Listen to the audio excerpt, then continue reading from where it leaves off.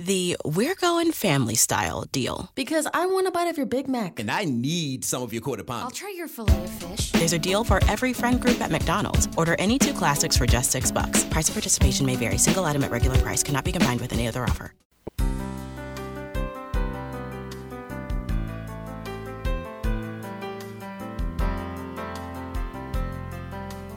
Welcome to Mission Evolution Radio Show with Gwilda Wiyaka, bringing together today's leading experts to uncover ever-deepening spiritual truths and the latest scientific developments in support of the evolution of humankind.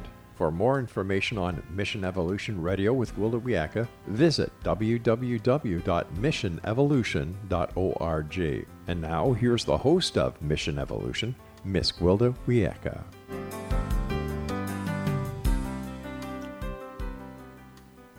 Hello, dear friends. Thank you for joining us on another exciting adventure into future possibilities. This is Mission Evolution, where we share innovative thoughts and information with today's leading experts uncovering evolutionary solutions to today's unique challenges. You, my treasured audience, are a very important part of this discussion. Email info@missionevolution.org with any comments or questions. We'll address them on the very next show. So grab your pad and pen, jot down your thoughts, sit back and enjoy. This hour will consider heart connection as the avenue to move from instability and discord into balance. Just a year ago, the current events would have been unimaginable. Yet, here we are, facing the greatest crisis of our time. With a pandemic raging, protests, riots, looting, and murders, the world seems to have gone mad. It's rather like waking up one day to find ourselves in an apocalyptic movie. Further complicating things, we're faced with conflicting information. To mask or not to mask. To isolate or to congregate. Black lives matter, all life matters, or nothing matters at all. How we respond to this crisis will dictate our future for years to come. We desperately need to come from stability, logic, and compassion. Yet, with all the hype hysteria, logical responses seem few and far between. Where can we find the insight to navigate through these challenging times? How can we become a voice of reason in the wilderness rather than just another reactionary headless chicken? With us this hour is a gentleman we've had the pleasure of having on the show before, Howard Martin. He's come on today to delve into the heart connection and how we can engage it to navigate the turbulent waters of our time. Howard is one of the original leaders who helped Dr. Childera found HeartMath, serving as a key spokesman and executive. With Dr. Childera, he co-authored the HeartMath solution. Howard is also a contributing author to the new book, Heart Intelligence, Connecting with the Intuitive Guidance of the Heart. Howard played a key role in launching the Global Coherence Initiative, a science-based, co-creative project to unite people in heart-focused care and intuition to facilitate the shift in global consciousness from instability and discord to balance, cooperation, and enduring peace. His website, heartmath.com. Howard, on behalf of our listeners and myself, welcome back to Mission Evolution. Gwilda, thank you so much for having me and being back on Mission Evolution. I love the name of your show, by the way, and I also really like the way you characterized the conditions under which we're living right now during these changing times. It was well said, well thought out, and I appreciate that and appreciate you. Well, thank you so much. I really appreciate you taking time to be on the show. You know, the last time we spoke was June of 2018. Can you believe that? And even then, we were discussing the rapid change and increase of the world's problems. Now here we are in one big modern mess. Did you foresee the chaos we're now facing? Well, I didn't foresee exactly, but certainly I've been speaking about the changes and the shift from an old world to a new one for a very long time now. So yeah, it's not surprising in a certain way that we're experiencing what we're experiencing. How it went down, when it went down, how suddenly it all started to go down, that was a big surprise to me, just like it was to everybody else. The pandemic alone has been amazing to have thought about what our world was like, let's say, at the beginning of March and what it is today. And so this extreme rapid change that we're experiencing is something that, yeah, I predicted it. I could see it coming. A lot of people could. But I didn't know it was going to be like this. And I did see in an article recently, somebody said, you know, when this all started, we didn't know what it was going to be like, and we still don't. Yeah, isn't that the truth? Which is still Isn't that the truth? so uncertain, as we go through this process we're going through right now. It'd been one thing if we just had the pandemic, which is, a wild ride enough. But then we add all the rioting and oh my goodness, it's like all logic has fled us. It has, and right in the middle of that, we have a major election here in the United States taking place, or going to take place, and that always brings up a lot of tension, polarization, a lot of things that are going on around that, and you've got a pandemic, and you've got major societal change happening all at the same time. So it is unprecedented. I don't think we've ever been through anything like this in the history of humanity. So we're going through a societal change. Would you go into that a little? Well, I mean, I think that if you look at the changes in inequity, characterized through the Black Lives Movement, would be a societal change, for example, of the standards in which we are looking at race, in which we're looking at our differences, has changed. We can no longer look at it the same way. We can't just sit back and say progress has been made, everything is headed in the right direction. Now there's a new call for a deeper look at that. So yeah, there's polarization on that too, between Black Lives Matters, All Lives Matters. It's a very hot and very volatile subject to even bring up. But to me, when I step back and look at it, it's about trying to find that balance between haves and have-nots, trying to find a resonance and a harmony between people all around the world and their differences. This is a big global societal problem, and it's been around since the very beginning of civilization. So it's not going to go away overnight. These are important steps that are being taken right now, but it's certainly, pushing the envelope to take new steps. And within that, you're always going to have, the polarization and the conflict that goes along with it. And it's part of it, I think, part of the process. But so societal change in that context is certainly happening, and that's something we are all very aware of as we take a look at across the global landscape. Well, I like the fact that you brought up polarization. It's one of the issues that I like to address a lot because it seems to be diametrically opposed to unity consciousness. And yet you're mentioning that it's something that we kind of need to go through in order to get there from here. Yeah, I think in the bigger picture of things, we're moving towards more of a oneness and more harmony and more cooperation, collaboration, less biases, less judgments, more acceptance of things. That is the stronger frequency, so to speak, that's in the air. And that's where we're moving in consciousness. But when you have that type of energy showing up, it's always going to stir up at the same time. It's going to show us where we have our gaps, where there are things that must be addressed. It isn't just poof, it's magic, and all of a sudden everybody's getting along and we're all in harmony and we're all accepting each other, regardless of our differences. And that would be, to me, spiritual fantasy. There's a process that goes along with that, and part of that process is the exposure of the differences, and that's where I think some of the polarization becomes more to the forefront. So basically you're saying it's not like polarization is coming up, but rather being exposed. Well, yeah, it's both, really. Yeah, it's obvious that it's been there, and it is there, and has been there for a long time. But yeah, it's being exposed a lot more now of the differences. And we'll take the election, and I'm not trying to get into politics here on your show or anything like that, but when you look at the election, you look at the dramatic differences in opinion about the whole political situation. But hasn't there always been that every time there's an election? Of course there has, and I think it's exacerbated now. You said something in your intro about, we get so much information, what's real and what's not. We have to start trying to figure out what resonates with us and what our truth is going to be in the context of that. I mean, we can look at one news feed broadcast and see one picture and go to the opposite side of that and look at that news broadcast in that feed, and a different picture is going to be painted.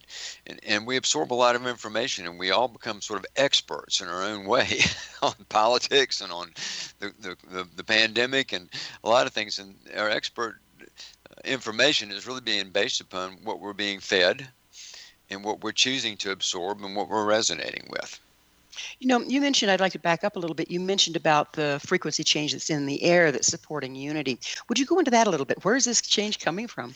Well, the way I've talked about it before is where it'd be like from what generically be called universal source, which is a very vague answer, but nobody really truly understands what that is anyway. So I'm okay with it. but I've said for many years now that what we are in the process of is a dimensional shift in consciousness. And when I speak in terms of dimensions, I'm not talking about a physical dimension. I'm talking about sort of the bandwidth or ranges of information which we draw from to construct what we call reality. Well, And go right. ahead. Well, No. it used to be that, because we were all kind of segregated and there was less population and there wasn't the information highway, that we would buy into the norms and mores of the culture and that would be our reality. But now it seems like all that's crashing. What's happening there? Well, it's the information age. It's the age where we have more information we can possibly even process. Uh, and so what's happening is it's just bringing in lots of new understanding about the third dimension, at least about the third dimensional reality that we're in.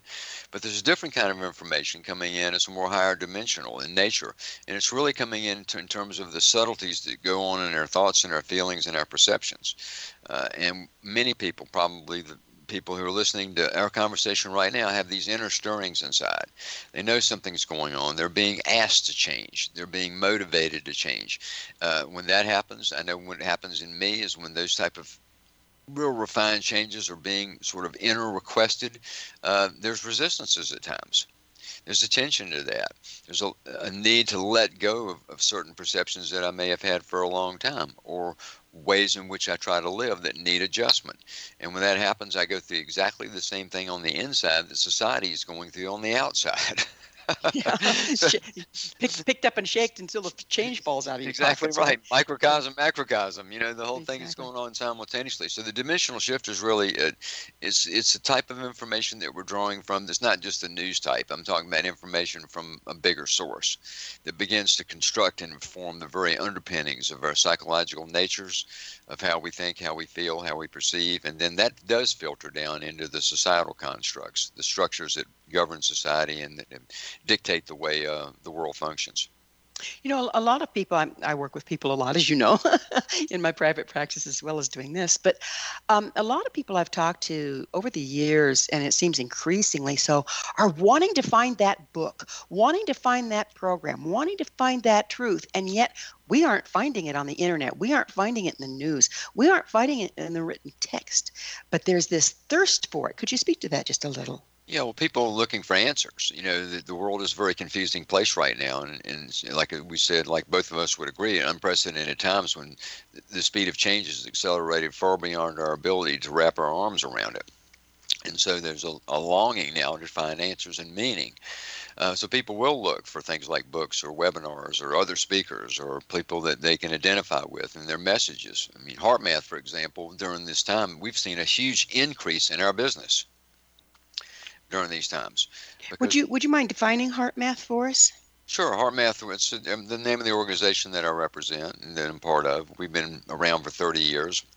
We basically, through a wide variety of methods, deploy a system consisting of techniques, methods, and technology, all underpinned with scientific research, purposely and intentionally designed to help people empower themselves through these changing times.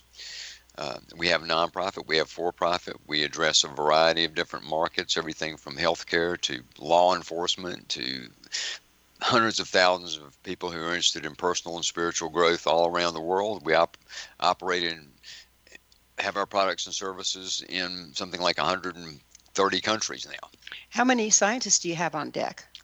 Well, I think there's a team of about 6 that we actually employ full time here, but the collaborations and the ongoing work that they do outside is much larger than that in terms of the people that are contractors or that they're in collaboration with at various universities. But on site, there's about 6 researchers.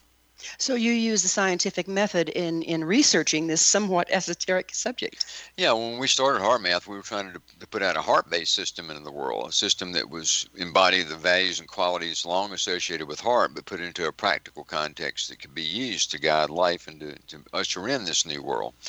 To do that, we recognized we had to take heart and give it a little different view. We couldn't just rely upon the philosophical and spiritual tenets of heart that are so well respected, but we needed to bring it down to what we call the street into daily living. And so we needed that bridge. We chose science to be the bridge because science carries so much weight in society today. So well, it's time. It's time for a commercial break, but we will pick up on what heart can do to help us now and what you found out about heart on the other side, if you're game. Sounds great. All right. It is time for that commercial break. Howard and I will return shortly, so don't you go away. You're listening to Mission Evolution. coming to you on the X Zone Broadcast Network, www.xzbn.net.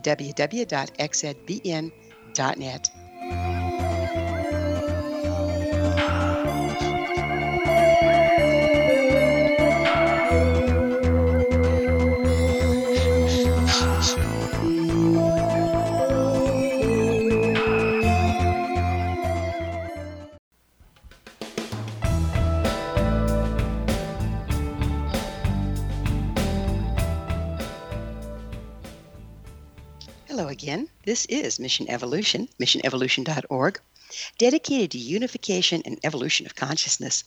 To all our faithful and thoughtful listeners, we really value your opinion and would love to hear from you. What do you think about the importance of heart connection during these turbulent times? Email me at info@missionevolution.org and give me your thoughts or questions so we can share them on the next show. This in from a member of our audience regarding the episode entitled Lockdown Madness, When All Distractions Fail. TM shares, I absolutely love the tools you and your guests provided to help me and my family move beyond the trauma of lockdown and, should it be necessary, navigate our way through another. Thanks, TM. It was indeed enlightening to uncover how our current lifestyles are no longer serving. Curious, dear audience, visit our archives at missionevolution.org. Listen to the special episode entitled Lockdown Madness, When All Distractions Fail, and let us know what you think. With us this hour discussing the unifying power of the heart is Howard Martin. His website, heartmath.com. So Howard, we kind of briefly outlined the problem, and then there's more we'll go into on that in a little bit. But your whole organization is trying to bring heart into the equation. What do you mean by heart? Do you mean the beating organ? What do you mean? Well, we mean both the physical, the emotional, and the spiritual heart, all of it. The physical level, our heart's an amazing pump. We know that. We also know through our research and the research we've done with others all around the world for 30 years now that the heart is an information processing center in the body. It's sending information to the brain and throughout the rest of the system, and that information is important. I mean, the brain function, for example, is critically dependent upon information it gets from the heart. So there's ways in which we know all of that, scientifically proven. There's over 400 published research papers, peer-reviewed research papers on heart math now, over 8,000 listings in research literature. So this is all well understood. That's just the physical level. And we learned how to measure it. We have technology people use to improve the heart-brain-body communication. We have things like that. Is that a biofeedback sort of thing? It's like heart biofeedback. It's called the inner balance trainer, and it measures your heart changes in your heart rhythms. It scores them for how coherent they are, which is a medical scientific term of the synchronization within the heart rhythms, and that's something that consumers use, people use. It's used all around the world. It's called Inner Balance Trainer, and that's something we created out of our research, Wilda, so that we could then again take that to the street. You know, like great that science says, but what do people do with that science? Exactly, and boy, we need some action right about now, don't we? Yeah, so we did it that way. We translated it into an app. There's a sensor that you purchase, and there's an app you download for free, and you get to see all that in real time, and you train yourself to become more coherent. In that context about heart, you're now utilizing the physical qualities of the heart to create changes. Okay, I've got a question for you here. Hopefully you can clear this up for me. Because when we talk about brain, we talk about the front brain where we have love, compassion, logic, and problem solving, and in the back brain where we're in fight or flight, aggression. So the front brain supposedly accesses love. How does that relate to the heart, and how do they interact? Well, the heart is sending signals to the brain, and when your heart rhythms are operating in a more coherent pattern, it opens up those higher perceptual centers in the brain. You can call it front or back, or, I'm not so sure if it's front or back, but there's different parts of the brain. And what happens is it begins to act to provide more of the right kind of synchronized energy into those parts of the brain that begins to open the brain up, so you begin to access more of the qualities of like love or care or compassion. Your perception changes. You begin to see things very differently, and that can be looked at from a physical standpoint of the changes that are occurring inside your body that are actually activating those parts of your brain. So that's one way of looking at it. But the key, though, is to be able to self-activate those type of feelings, and that's where the emotional heart comes in. Hard emotions have sometimes been looked at as soft, but I don't see them that way at all, Wild. I see them as very powerful, parts of our consciousness. And they would be. Go I've ahead. had experiences. I work a lot with animals and a lot of wild animals over my lifetime, and I can come up to a bird that's hit a window and is down, and you think they're dead, and I can pick them up and hold them, and they'll rally unless they have too much brain damage. Or I've walked across, run into an animal that saw me and went, human, and they're in fight or flight and getting real aggressive. And I found if I just drop into my heart and just stand there grounded, they'd shift completely. What is translating that information to the animal? For starters, we produce a field, a magnetic field that surrounds us in 360 degrees, produced by the heart. That field is being imprinted with our emotions.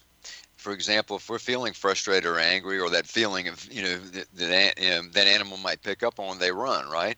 If we're feeling more of a loving, caring, compassionate, those type of emotions, that field is being imprinted with those emotions, and we're literally broadcasting them through the heart's magnetic field. My belief is, and my observation, is animals have very sensitive relationships to things like energetic fields. And they sense us. I mean, they feel us. And it doesn't mean that every time I walk up on a squirrel, he stands there, but, certainly I feel resonance there. And when I come up on animals, and I live in the mountains outside of San Jose, and I have a lot of animals around me, birds and squirrels and deer and all kinds of things. And I don't ever really even try to talk to them. The human voice is not what they respond to. They respond to my energetics. And one of the ways, again, that we are energetically communicating is through the field produced by the heart. How far does that field reach? Well, the most conservative measurements you can do, done with something called magnetometers, which are very normal, standard science devices used to measure magnetic fields, we can measure it about 3 feet outside the body. Our researchers and other researchers believe the field goes much, much further than that. It's just that's the conservative measurement. And if you even begin to look at fields through the lens of, let's say, quantum physics instead of Newtonian physics, the boundaries of time and space change. They go away. And so the field could be actually, in a certain way, almost infinite. But certainly I believe it's much larger than 3 feet. 3 feet's a very conservative measurement that we can totally stand by, that's totally verifiable by anybody who wants to verify it. But it's much further than that, I believe. So then what happens if you get more than one heart field together cooperating with the same thing? You're right on it, Gwilda. This is where our research really goes now into social and global coherence. Fields communicate with one another. Think about it like cell phones. The cell phone produces a little field, and that field is imprinted with things like the photograph or the phone call or the text. And those fields communicate with the fields of other cell phones. Well, we're doing the same thing. And when we bring the fields together, the power increases dramatically, depending upon how coherent we are, what the coherence in the field is. But one of the keys in our research today is exploring all of that, because literally we are all connected through a vast web of these energetic connections. Every living thing on this planet and beyond is actually connected through energetic fields. So the exploration now is about exactly that. What happens when people come together more in the spirit of cooperation, harmony, and love? What can we see there? What happens in the power? These are things that we're constantly studying and working on today. Even the implications of how the collective field produced by humanity is influencing and relating to the fields produced by the planet Earth itself.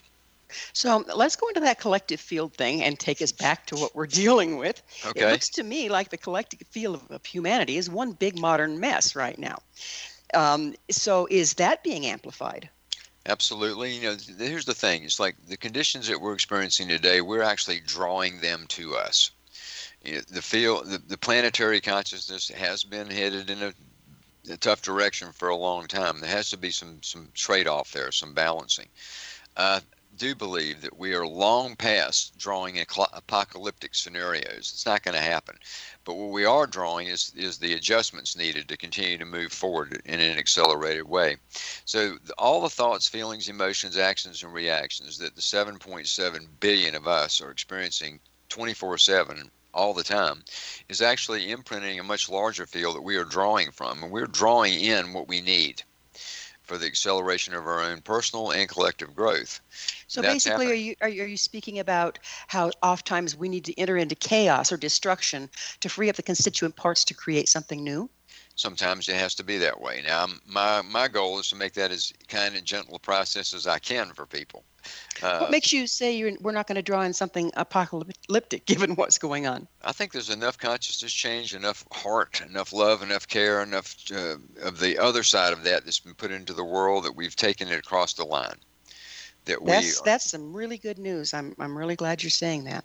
That we have done that, and it started a while back, and there's been enough contribution to that now that we have earned that situation, that we don't have to go through an apocalyptic blow up or breakdown of the entire world. Certainly there are things that can be perceived that way, and certainly there's a lot of human suffering going on, but it's not the end of the world kind of suffering. It's an adjustment that we're going to go through, and I still hold to the belief in my inner vision, and what I sense and feel is that we are in fact headed in the right direction, believe it or not. And that we're going to show up with a different world not too far down the road that's going to be functioning better. It's going to be a new and better world, and we're going to get there. And it's like this is just part of the stepping stone process we have to go through for that to really be real. We've become a mind-dominated culture. What's the impact of that approach to our inability to accurately perceive and respond responsibly to the challenges that we're facing, and how can we shift that? Well, we need a good mind, obviously, but it's also obvious that the logical, linear approaches to figuring things out aren't working so well right now. So we have to come into different intelligence. I mean, there's the Einstein quote that everybody's probably heard. I won't even get it right, but it's basically you can't solve the problems that you have today at the same level of thinking you were at when you created them. Exactly. Mm-hmm. And so it's drawing in new intelligence, and we're actually, beginning to access now another bandwidth, so to speak, of intelligent solutions. They're more intuitive in nature. They're not just logical. They show up and they have to be evaluated and assessed, but they come in at super high speed as an inner knowingness that shows up. That's all. That has a lot to do with heart. The heart to me is the entry point within our consciousness for intuition. And it's through the intuitive connections that we begin to see into problems and we see things differently. Let me give you an analogy that may be helpful. And this is something that I said in the newest Heart Math offering, the Heart Math Experience, which is a beautiful course that feels like you're watching a movie that we have. That we're giving it away actually too. I'm not trying to pitch something now, but just saying we decided to give that away during the pandemic. But in there, in the very beginning, I use an analogy where I say that electricity was all around us for thousands and thousands of years, and people knew about electricity, but they really didn't know exactly what it was or what to do with it. Once they figured that out, everything changed, and it changed quick. It changed dramatically. The world we live in today is completely different than the one we had before we had electricity. And it happened very, very quickly, and it dramatically shifted the entire paradigm of how we live our lives. To me, the same thing is happening, and it's about heart. We know about heart. We've talked about heart. It's been written about, talked about, sung about. All of that's been true. But we're coming into a new understanding now of heart, just like we did with electricity, and that the unfoldment of this heart awareness in ourselves will have just as dramatic changes and influence on our lives and on the world itself as electricity did. And that's the new consciousness that we're moving into. That's pretty exciting. We have just about 1 minute or less left in this segment. Basically, what is heart intelligence? And we can pick up on the other side. It's your own best friend and your own most reliable guide to making decisions big and small. Let's go to break.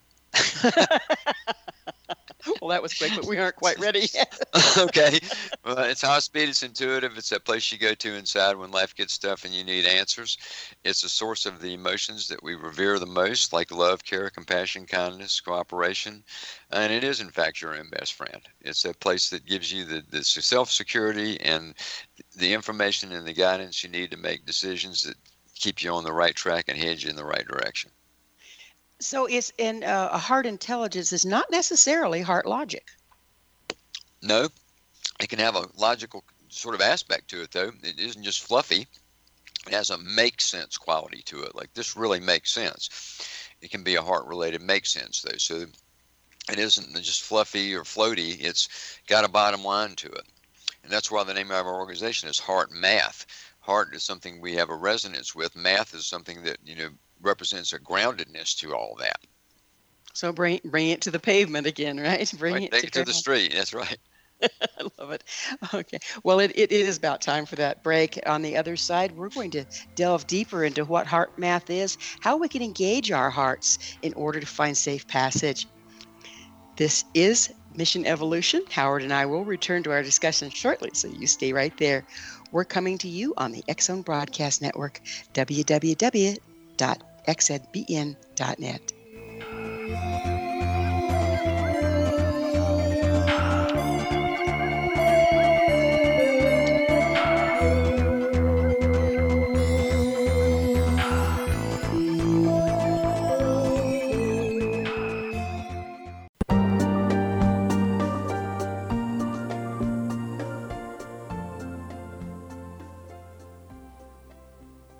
Welcome back. This is Mission Evolution. Did you know our entire leading edge information packed past episode collection is available to listen or download with our compliments? Visit our archives at www.missionevolution.org for our ever growing selection of guests and topics. Our special guest this hour is Howard Martin. We're speaking about heart connection and unity consciousness. His website, heartmath.com. Howard, just before we went into the break, we were talking about we need to find safe passage here. And the problems that we're being faced with are absolutely unprecedented. So logic would dictate that we need something outside of logic, like intuition. How can intuition help us, and where does it come from? Think about intuition, Gwilda, as like a field of information that's always there. That we access it from time to time. We have a tendency to see intuition as something that just comes in, like it's magic or something. But think of intuition as information that is already there all the time. We tune into it and we tune out of it. Most of the time, out of it. The reason we tune out of it is we could just run too fast. Our mind's moving too fast. We're living from the neck up. We're not really accessing the deeper part of ourselves, and therefore we cut ourselves off from a lot, including intuition. We at HeartMath look at intuition not as mystical, but as practical. And in our training programs, in the certification programs that we do for trainers and coaches and those type of offerings, we talk about practical intuition. Because intuition doesn't have to be mystical. There's a really interesting practical side to it. For example, intuition is what gives us the insight we need to know, for example, when to talk to somebody about something sensitive. It gives us direction within that conversation about what words to say, the tone that we need to say them in, the way in which we're navigating that sensitive communication. To me, there's an intuitional guide that's happening in there. We're not thinking it all out. It's not just logically doing it. We are following sort of a thread and a flow to try to reach an understanding. Intuition shows up all around us all the time. Another place that I have observed a lot of practical intuition is in parenting.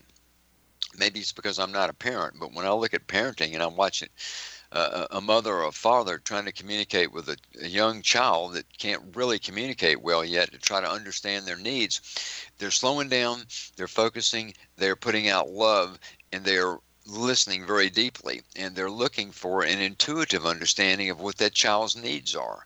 And when I see that happening, when I see that going down, I realize, wow, this is cool. They're accessing an intuitional field to reach an understanding with that child, but they don't see it that way. They see it as just parenting. But we were talking about animals and how if you slow down, drop into your heart, they aren't alarmed by our presence as a rule. And they can just go on about their business without being in fight or flight or causing a threat to us or us to them. And I like the fact that you brought up the speed. We're going so fast that we don't touch into that place. So if we take all of this back to those fields that surround us and the trees and the animals and the earth itself, does tuning into that place help us access intuition? Absolutely does. And we got to have compassion for the speed of things that are going on now. Yeah, we all live too fast. And for a lot of people, they're just trying to keep up. They're just trying to get by. They're just trying to survive. And the speed of life itself just sweeps people in and it just takes them on a ride. And it can do the same thing to me. I have a lot of responsibilities. And some of my days are certainly a lot faster than others, and I have to be conscious of that, though. And the difference is being conscious of it. If I get to certain points in my day, Gwilda, where I realize that day's running me and I'm not running it, that's time for a pause. Great. And what do you do in that pause? This is the information we're needing. Well, I don't know. Well, it's time for a break. I'm just kidding. basically, I practice simple heart math techniques. And one of those I'll share just the basic steps with everybody listening now is you just focus your attention in the area in the center of your chest, right where your heart is. And, sort of the center of the chest. You can put your hand there if you want to. And then you breathe naturally and normally, but in a comfortable rhythm, but a little deeper than you normally would. And as you're breathing that way, you want to imagine as if the breath is flowing in and out through the heart. Now, lots happening when you do that, but you can take it a step further and you continue to breathe that way. That's called heart-focused breathing. And as you breathe that way, you begin to make an attempt to feel or activate a regenerative, uplifting emotion. And that can be hard for a lot of people, but there are kind of easy ways to do it too. Maybe you feel the feeling of appreciation for the good things in your life. No matter how tough it is, there's always something in someone's life that they can appreciate. And tag into that feeling of appreciation for something. Often people can feel the love or the care they have for someone or some place. It could be a person, could be a special place they go. I know you're involved with animals, Wilda, and one of the best ways to trigger those heart feelings is to think about your pet, about the pet that you love so much that has that unconditional love for you. And so you activate this heart feeling, and you continue to do heart-focused breathing. Now, that can be done in a minute. That can be done with eyes open. That can be done with eyes closed. You can do it for longer periods of time than a minute. You can do it for an hour if you want to.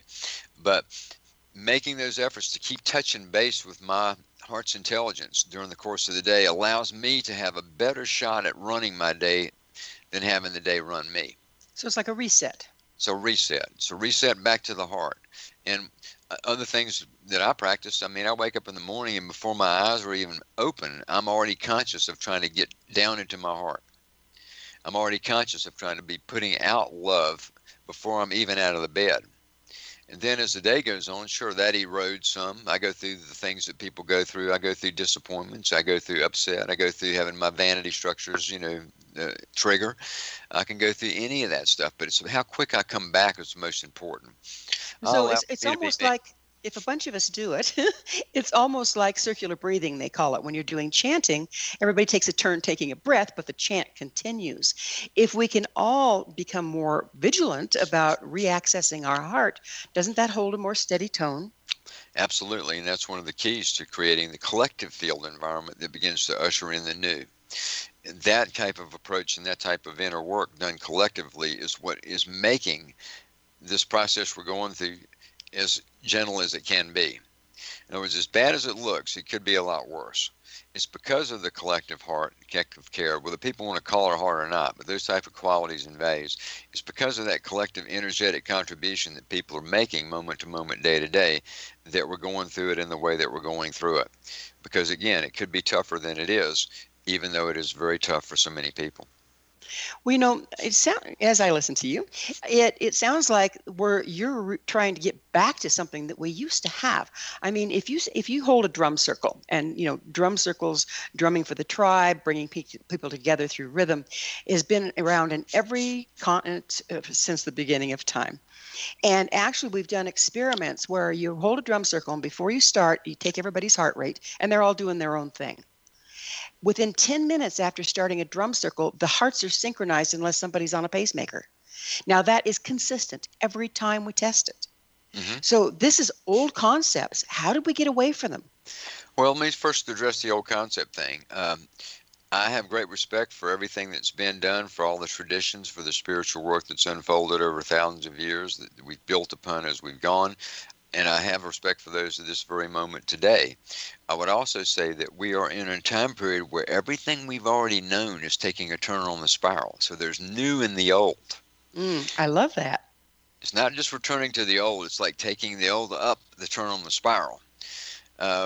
So something like drum circles, things like that, however people get there, I'm a proponent of anything that takes people deeper within. So whatever traditions, rituals that work for someone, that give them that connection to their heart, they should continue to do those things. I would also suggest that look for the new in all of it, because we are moving up the spiral now. We are shifting dimension. So everything we've known before is changing. It's taking on new understanding and new light. It's not. I'm not relying upon the past to build my future. I'm really looking towards the moment and towards looking towards the future, more of where things can go rather than looking backwards in my growth in my life, while respecting everything that I've done and all the different practices that I've used along the way. Well, that sounds very much like the growth of a tree. If it totally focuses on its roots and tries to stay there, it'll never reach the heavens. And at the same time, it'll fall over if it doesn't maintain its roots. So our roots being the old ways, the spiral is the growth, is it not? That's right. So it's about that balance, right? It's and again, the challenge that sometimes we face is when these new energetics are showing up in the world and in our lives, we tend to want to hang on to the old, and when that old gets threatened, we get threatened. But isn't it our concept of the old? It's our concept of the old. That's right. So, and again, most of us don't like highly accelerated growth. We say we do, but there's a loss of control feeling that goes into that, or a loss of the familiar. And I think in these times now, we need to be more adventurous. Yeah, hyper process comes to mind. Let's go. We need to be adventurous. Let's find out what's on the other side of this pandemic and this social stuff and the elections and all that. Let's take a look down the road a little bit. And I think that we are recreating the new world that we want to see as we deal with this. In other words, how we are dealing with it. As we focus on this, doesn't it immediately hit up against all our restrictions and we have to process out our sacred cows that are no longer serving? That's correct. Exactly right. Well said. We have to process out the sacred cows that are no longer serving. And that can be hard because people like their sacred cows. And, we're familiar with some of them. If they're not serving, then you need to let it go. And that's the tough part sometimes, is learn to let go, especially of mindsets and perceptions that you have about this is the way it really is. This is my truth. This is that. This is this. I have to challenge myself all the time on what my truth is. Truth fluctuates. It changes. It flows. It does that evolution thing with the spiral, doesn't it? It does. And so, we can make this a smooth process or a hard process. And that's up to our choices and how we want to approach it. I like the fact that we were delving into a little bit that it's not so much the truth, it's not so much the old ways or the new ways, but rather our concept of them. How can we free ourselves up enough to embrace a more expansive concept of all these things? Well, I think it has a lot to do going back to heart. When we go to heart, it is that source of self-security, and it does provide more of an intuitive intelligence. Think about it like AM radio and FM radio.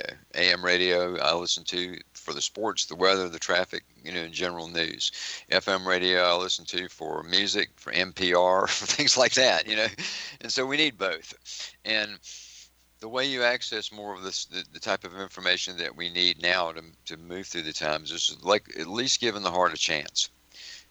To get that second opinion, to go in and say, look, there's got to be some other viewpoints and angles on this. Don't stay locked in at just what the term that we have here at HeartMath is know what you know. I'm going to know what I know. This is the way that it is, Will. Or this is exactly, I've determined this already. I've researched it. I've looked at it. And you've got this whole support system around something that you think is exactly the way it is. And if I don't challenge that at times, then I'm not going to grow. It doesn't mean that after I challenge it that I don't come to the same conclusion, but it's the desire to challenge that's most important. How much is our, again, perception and our reality impacted by the collective field? It's definitely impacted by the collective field. That's how we sort of have influence of one another. There's a collective consciousness that we all live in, that we all draw from. Part of the new that we're coming into, though, is to recognize that even with those influences, we have the ability to self-empower and co-create within that more than we realize.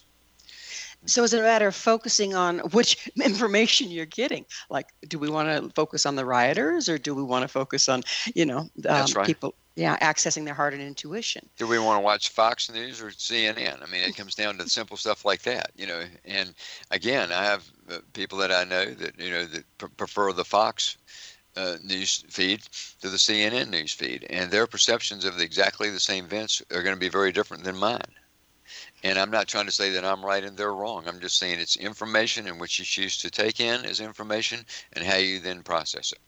But isn't comparing seemingly opposite viewpoints an avenue to get to a larger truth?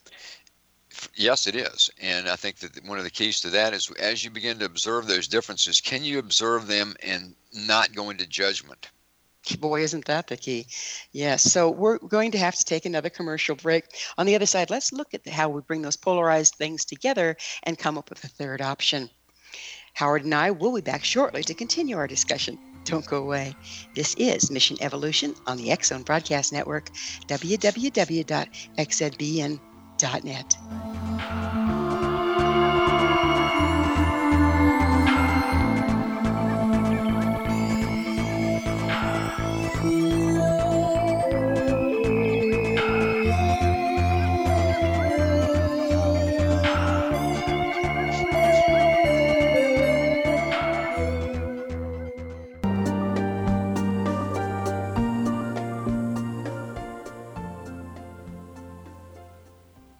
Welcome back. This is Mission Evolution, bringing together gifted people of service to the world. I love to hear from our audience. Your thoughts are very important to me. To suggest a topic or guest that you think would be of interest, email us info@missionevolution.org. This hour, we're sharing thoughts with Howard Martin. Howard is a contributing author to the book, Heart Intelligence, Connecting with the Intuitive Guidance of the Heart. His website, heartmath.com. Now, is that the latest book you have out, Howard, or is there more now? Yeah, we've moved. We do some books every now and then. That's the latest one we did. It was 2016. But what we did, Will, is we moved into different types of mediums to get our message out there. And one of the most fun things I've done in my entire career here at HeartMath was last year when I worked with a team here and a team from Mexico and produced the HeartMath experience. So it's a learning program. But when we put it together, we recognize we don't want to create another course. What we want to create is an experience. So you learn 5 heart math techniques, you learn some of the science, you learn about social and global coherence. So it has a learning component to it, but it's divided into chapters, so it has that course construct. But when you see it and you watch it, it feels like you're watching a beautiful movie. Lovely. And they can find that on your website, heartmath.com? Yeah, heartmath.com. It's called The HeartMath Experience. We came out with it in January. We were selling it. It was doing really well. It was licensed to other organizations like Gaia picked it up and licensed it and all of that. And all that was rolling right along, and then the pandemic hit. And it was our founder, Doc Childry, that came and said to us, he said, look, right now, we're getting a lot of requests for help. We're doing lots of webinars and all these meditation things that are happening, but we need a centralized focus around something that we can give people that everybody can get right now, that could give them a lift in spirit and some tools and techniques they can use. So he recommended that we give away the Heart Math Experience. Oh, beautiful provision. So we gave it away, and when you go to the website, and all you have to do is put in, you get a key to unlock it, and so you put your information, you get this key to unlock it. We've had over 100,000 people get that key. Well, no wonder you have hope. Well, we're doing what we can. Let's put it that way. That's wonderful. Yeah. That's wonderful. Okay, so we were, as promised, going to talk about the polarized condition we find ourselves in, and how instead of judging against the opposite pole, we can find that central place, that balanced place between the two viewpoints, and create a new viewpoint. So would you go into that a little bit for us? Yeah, well, we're going to have judgments. Judgments are just built in a certain way in a consciousness, but we can learn to regulate those judgments a bit more and have a bit more, what I would say, compassionate latitude for things.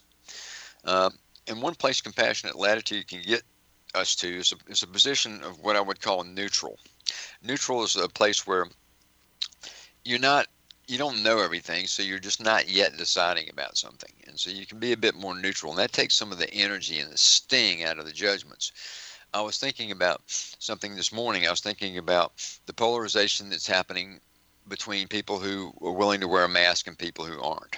Yeah, that's a big mess, isn't it? I read about some guy who got shot because, a guy came in the store and killed him, because they got in an argument over a mask. And I was thinking, well, I believe that people should wear a mask. I think it's important right now for helping with the pandemic. But there are a lot of people that don't believe that you should. But everybody has a reason. They feel like they're coming from the place that makes sense to them. The neutral on that would be if I sat down with a bunch of people that decided they really were against masks and they won't want to wear them, wouldn't it be interesting for me to really try to understand why they feel that way? That's different than from me saying they're stupid. you know, Right, right. or they're not contributing to society. They're not doing this and they're not doing that. And that energy of judgment in there. The neutral would be, I don't know why they think that way. I don't agree with it. I don't have to agree with it. I don't think it's the right thing to do, but I don't have to have this big judgment sting that goes with it if they're doing the wrong thing, because I don't really know why they think that way. Exactly. And then when you're able to come into that neutral place, it gives them a little wiggle room too, doesn't it? It certainly does. And we all need to learn to get along. We need to give each other more allowance. And very fundamentally, the simplest way I could say what the world is trying to achieve right now is simply we're trying to get along better. And that's part of the new, that takes dimensional shift and all that grandiose sounding part of this and puts it into a very, very pragmatic little nugget. We're trying to learn to get along. And it's so practical when you look at it that way. It's like clearly, holding to our viewpoint to the exclusion of everybody else's is not serving. It's what's created this big mess out there where people are hurting people. And I don't think it's any of our intention to do that. No, it's not. And most people feel like they're trying to do the right thing. And those right things can be different. I mean, you can run into it in microcosms. You can run into it in the business that you're in or whatever, where you have differences of opinion about a business process or procedure or a strategic initiative. And if you look at it, you can be like, your opinion can be completely different, but you have to allow for why the other person may feel that way. And they may feel as if they're doing the best thing for the company, so to speak. When we're met with resistance like that, somebody that's dead set against whatever our viewpoint is, doesn't it tend to bring up fear? Fear throws us into polarization and out of the heart. Yeah, absolutely. And that's the emotional triggers that happen. And they're going to be, again, a part of life. But we can return to this other place inside that has more poise and more dignity in it. And we can get back there. You're going to feel the fire of the reaction. That's normal. You're going to feel your emotions rev up and get pumped up, and you'll feel that. But you can take it down a notch or two, and then not too long after that, and find another place inside yourself to where you realize, that's not quite you. There's another more dignified, noble part of yourself that you operate from, and try to return to that place inside, and then address the situation. It doesn't mean that the situation does not have to be addressed, but you're coming at it from a different place. Would you mind taking just a minute or two and walk us through that process? Boom, I'm triggered. Okay. Boom, I'm triggered. Boom, I'm having the reaction. Boom, I'm ready to lash out. Boom, I'm ready to defend. Boom, I'm ready to to reinforce my point. But I decide not to. And I decided, no, right now I'm not going to do that. And that's your first big self-empowering step right there, is to say, breathe, back off, ease it down a little bit, and then you move back from the situation. As you move back, what's going to happen is your mind's going to continue to try to churn that thing. It's going to slice and dice every angle of it to make yourself right. And you're even going to go talk to people about this thing that just happened, and you're going to try to explain to them why you're right, and you're even going to pick people that are going to resonate with your point, so they will tell you that you're right. Good old campaigning sets in. Mm-hmm. So you'll go through that whole process, and after a while, you'll just have your brain will finally just start to churn that thing so many different ways that it runs out of gas.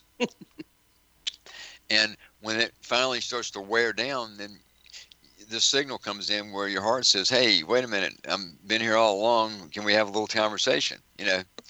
And you begin to take a little different, more, let's put it, neutral or wider angle view of what just happened and all that. And a lot of times what'll happen is you'll come right back down, and after a while you get to the point where you realize your own part in that play, and you may even go back and apologize, or at least try to work it out. And that's getting along. So when we go into that triggered place, what happens to our field? It gets distorted. It throws out all kinds of incoherent, we call it incoherent spectra. It's the frequencies in that field are very chaotic and disordered. They're not in harmony at all. It's like the frequencies are all competing for the available power at that moment in time, and it's a very chaotic field. Let me go back to the analogy a second there, if I may, Gwilda, and say that that whole process I just described can be shortened. And that's tell. That's where your heart's intelligence comes in. That's when you can move more quickly than you might think, with some practice, from the trigger, from the feeling, to getting to that place where you can address it, and you can address it in the moment from a more balanced place. And that's the skill. right there. It's like it doesn't have to go through all that. When you go through the process that I mentioned in describing that, you're aging. You're burning up a lot of energy. You're robbing yourself from the quality of life that you could be having. So you can learn skills where the trigger happens, and you can allow for that to happen, and you can bring your system back to balance very, very quickly.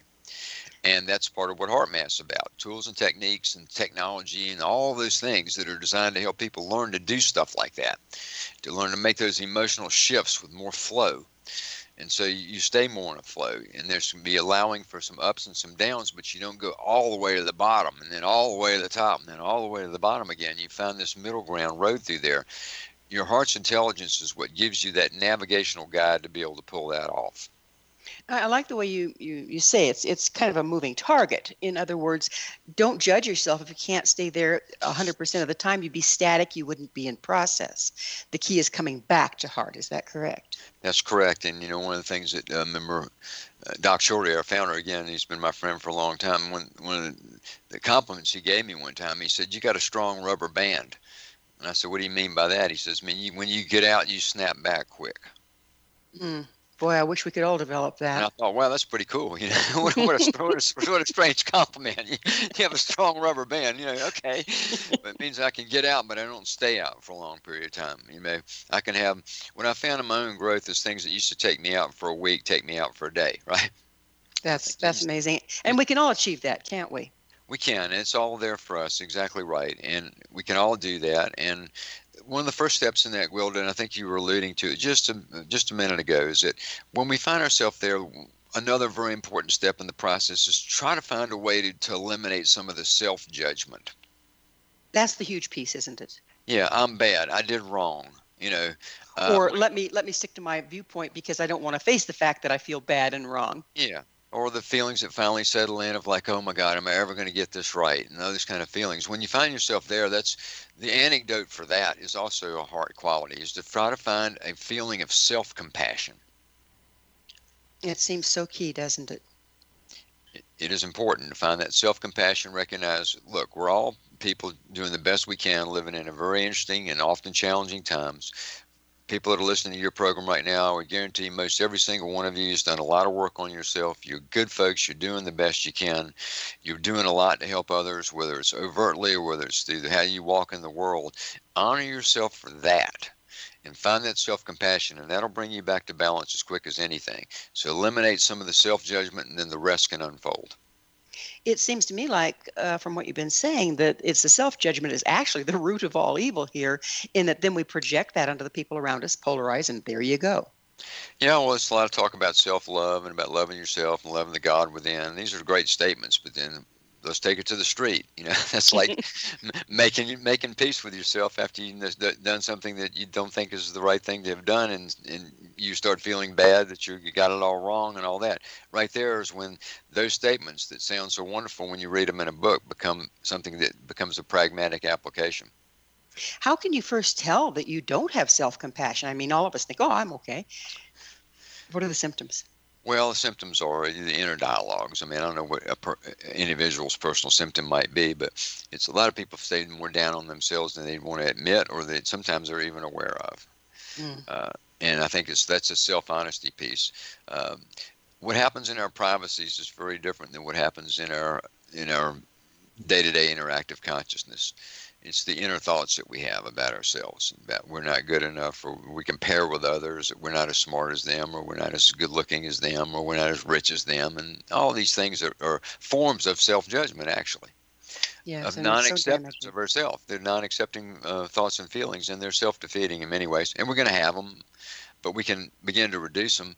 We can play fun games with ourselves. I play humor games with myself all the time, just like, when I turned 70, I looked in the mirror and I said, it's amazing. I finally gotten to this point in my life when I have to go ahead and accept the fact that, it's hard to believe I've gotten so good looking in only 70 years.